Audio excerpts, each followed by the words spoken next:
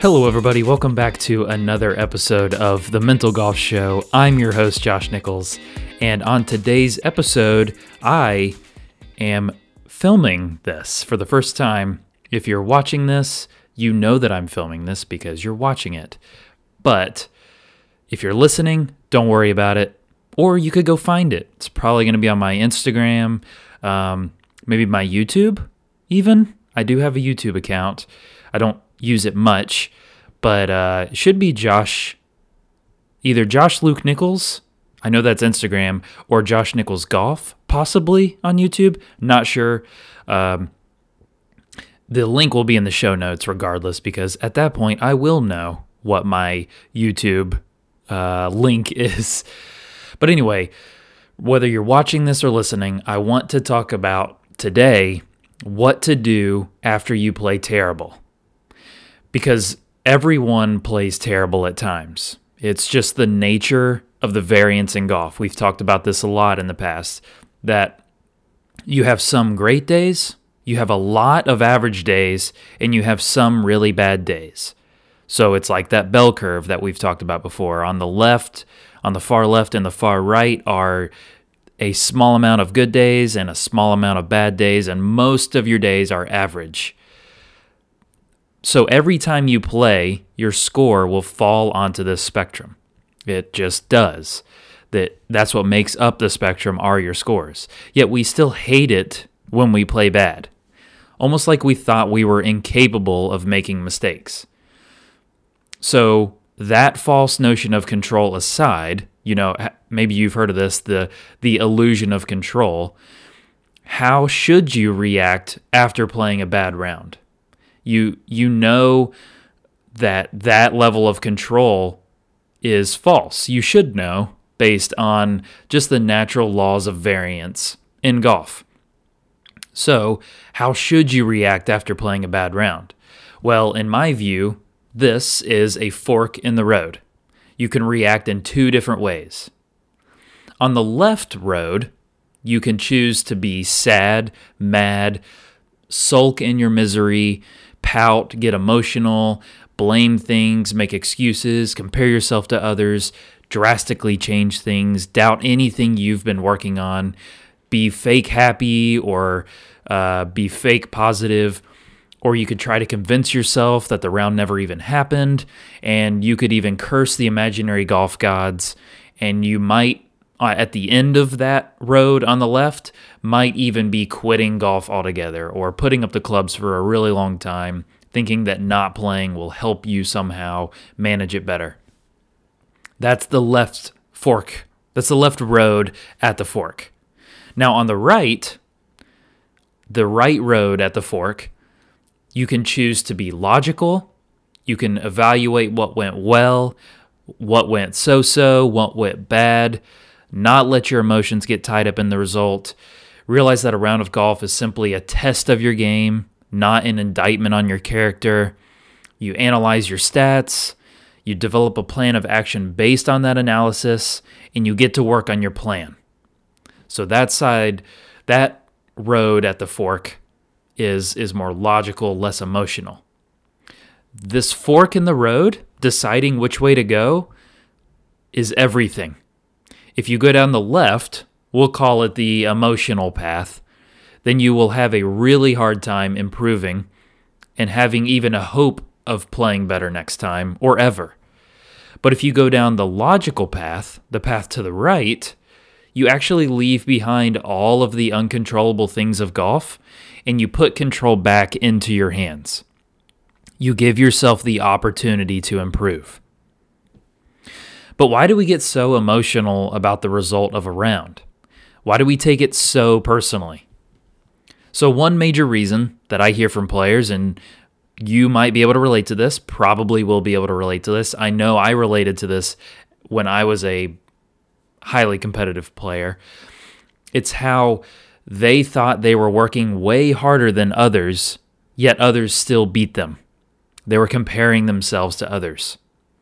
This comparison mentality is super dangerous because golf is primarily about playing against the golf course, not against other players. Yes, Everything we watch and hear about golf and sports, it conditions us to believe that golf is played against other people. After all, it's a competitive sport. It's an NCAA sport. It's a club sport. It's a professional sport that is meant to be played against other players. And what fun would it be to watch just one player play a golf course by themselves and then watch a second player play the golf course by themselves and so on, and then see who played the course the best? That wouldn't make for very compelling TV. So there has to be drama inserted to make it compelling. Golf in and of itself can be kind of boring, so there has to be drama inserted to make for good TV. You might hear the phrase, this person has to make 2 birdies coming in to beat this other person. That might be true, that the player might be behind by two shots, and in order to win against this other player, they might in fact have to make 2 birdies coming in to beat them. But that's artificial drama of player versus player that's designed to keep a viewer interested. It's really, in the most cynical way, it's designed to get you to watch commercials, to get you hooked to that. That's why we see those commercial breaks at the end of a tournament sometimes, and we're like, "Whoa, you just threw us right out of the flow of this round." That's because you're most engaged and you're most likely to come back after the commercial. You're going to sit through that commercial because they have inserted that drama to make you more interested. But a good mental game will not adhere to these made-up rules, this inserted drama. A good mental game doesn't care how or what how people frame a round of golf as player versus player. So you have to go against this nature, and everything you ever hear and realize that golf is in fact you playing a golf course. You have to realize that your job is trying to play the golf course to the best of your ability every time. There's nothing more to it than that. If other people played the course better than you did, then good for them. If you played the course better than other people did, then great for you. That the comparison to other people is simply what you make it. You should be interested in how you play the golf course. How did you drive the ball on this golf course? Not how did you drive compared to others. How did you putt on this golf course? Not how did everyone else putt, and how do you tack up against them? This is in my opinion, this is Josh's opinion time. This is the dangerous side of strokes gained stats. Now, strokes gained is not completely dangerous in and of itself, but there is a dangerous side of strokes gained stats because it's based on how others did in certain aspects of the game on the course on that day. So when you have negative strokes gained, you could have driven the ball pretty well for you compared to how you do it normally, but compared to others, you did poorly. Now, I'm not saying abandon strokes gained stats altogether. In fact, I like reducing the emotion of other players, of how other players did, down to just numbers. That's actually a good way to say other players did this, and this, but let's take the emotion out of it and just make it numbers. Like, my strokes gained driving was negative 0.4. That means I lost strokes to the field. I lost 0.4 strokes to the field because of my driving. And that takes a lot of emotion out of it. It just makes it a numbers thing, which is better than saying, I just feel like everyone drives it better than me and I just can't keep up and I don't hit it far enough and I spray it all over compared to the people I play with. That's too emotional. Reducing it to just numbers is much better than that. But be wary of too much comparison and the emotions that can creep in based on strokes gained and comparison.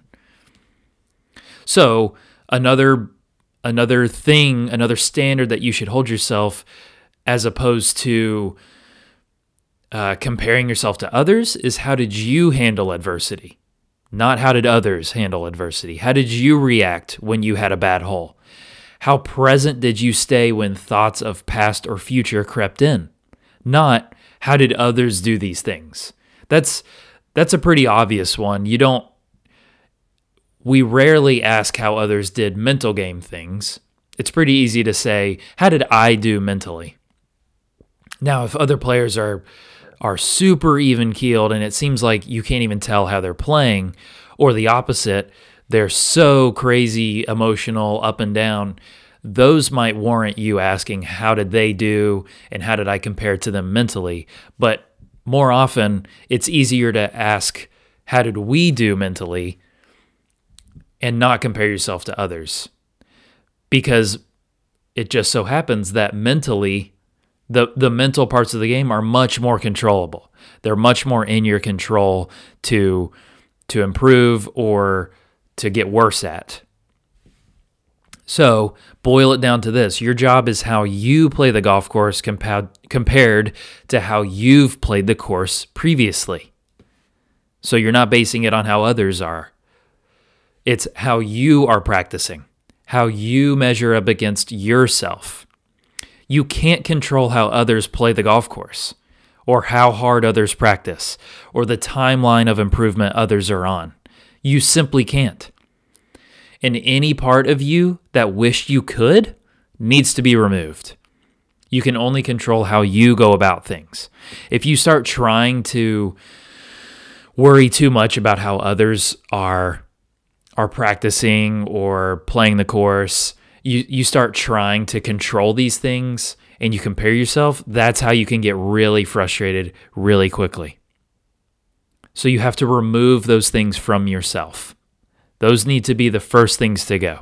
You've got to remove the uncontrollables from your mental routine before you can make any progress. So let's say you've done that. Let's say you've done a good job of removing uncontrollables. You've listened to the Mental Golf Show. You've read the blog on Foundation's mental performance. You've done this really well. You've gotten to a point where you cannot care about the uncontrollables of other players, the variance in golf, blah, blah, blah, blah, blah. You can actually now get to the work of actually improving your own ability to play the course better next time. You've removed the uncontrollables. You've cleared the path for you to actually work on the controllables. And as we talked about before, this is where the possibilities explode of how you can actually go about working your plan. Because you've removed the things that you shouldn't be worrying about, you can actually create a plan of things you can control and do and actually work it without distraction, without frustration, without spiraling. So here's the secret formula for how to improve that most people don't know and do the opposite. This is the path towards controllables. This is that logical path. Here's what you do. The secret formula. You raise the importance of practice. You make it as intense and focused and high quality as possible. And you lower the importance of a round of golf to simply be a test of what you're good at, so-so at, and what needs improvement. Most people don't do this. Most people do the opposite. Most people take practice casually by listening to music or podcasts. Here's looking at me. I'm looking in the mirror on this one. They hang out with friends. They're going through the motions. They're spending lots of time, but not quality time. And then when it's tournament round or any round time, now it's time to focus and get serious. Now it's time to take out the headphones because you're not allowed to. Now it's time to actually put the tees in your pocket, the yardage book in your pocket. You change everything. You even tuck in your shirt now. You dress nicer. Your whole mentality, the whole way you go about it is different now that it's tournament time. So practices was really casual and easy, and tournaments are serious and focused and important. And what this leads to, and you know this, you can relate to this, this leads to really high expectations with no preparation to back up those expectations. You didn't prepare for how important the golf tournament is in your mind, for how high your expectations were going to be. And this then leads to increased pressure without the foundation to withstand that pressure. You haven't laid that groundwork to be able to withstand the pressure that you will inevitably face because of your high expectations, because of how important the tournament is. So now, what I'm telling you to do, what I'm saying is the secret formula, is making practice intense, focus, pressure-packed, super high quality, and then make the round of golf just a test of your preparation. Then it lowers the pressure on the round of golf. Because if you realize you can't actually ever be perfect, and your test will never have a perfect score, then you can easily go down the logical road at the fork. It just makes it so much easier to be less emotional. While everyone else is wrapped up dealing with pressure and being emotional about their round. So you can put something into practice here that will actually help you do this. Do this the next time you play. Here's application time of this podcast, of this video if you're watching.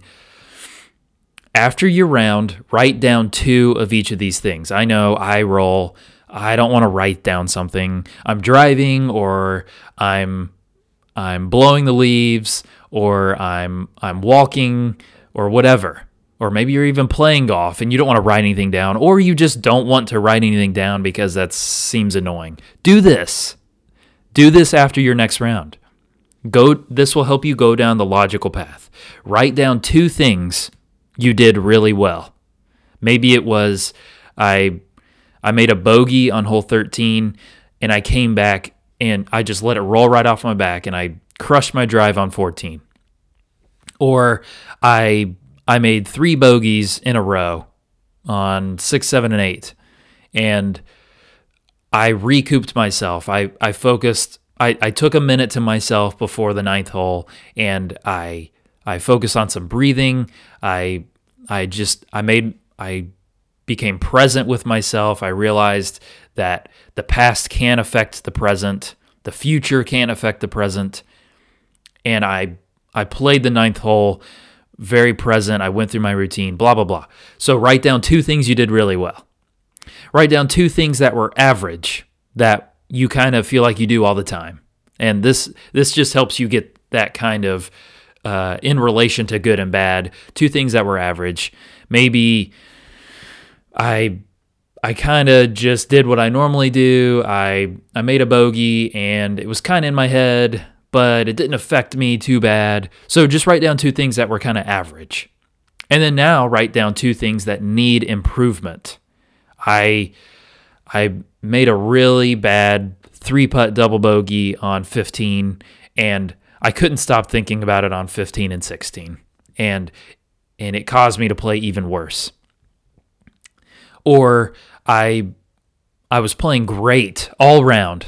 I had 1 bogey and 2 birdies the entire round, and I was just thinking about how I wanted to finally break par for the first time, or for the first time in a while. And on 18, I made a double, and I shot 1 over, and I just pulled my hair out, and I was mad, and I got emotional, and I compared myself, and whatever.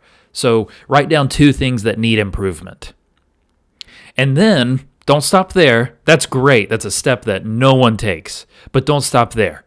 Write down specifically how you could go about improving those 2 things that need improvement. What could you do either next time or between now and the next round? What could you do during practice? Maybe you could go through your routine in practice a little more. Maybe you could work on hitting some random shots on the range to where if you hit a bad one on the range, you work on quickly recovering and moving on and hitting another shot. Write down some specific ways how you could go about improving the 2 things that need improvement.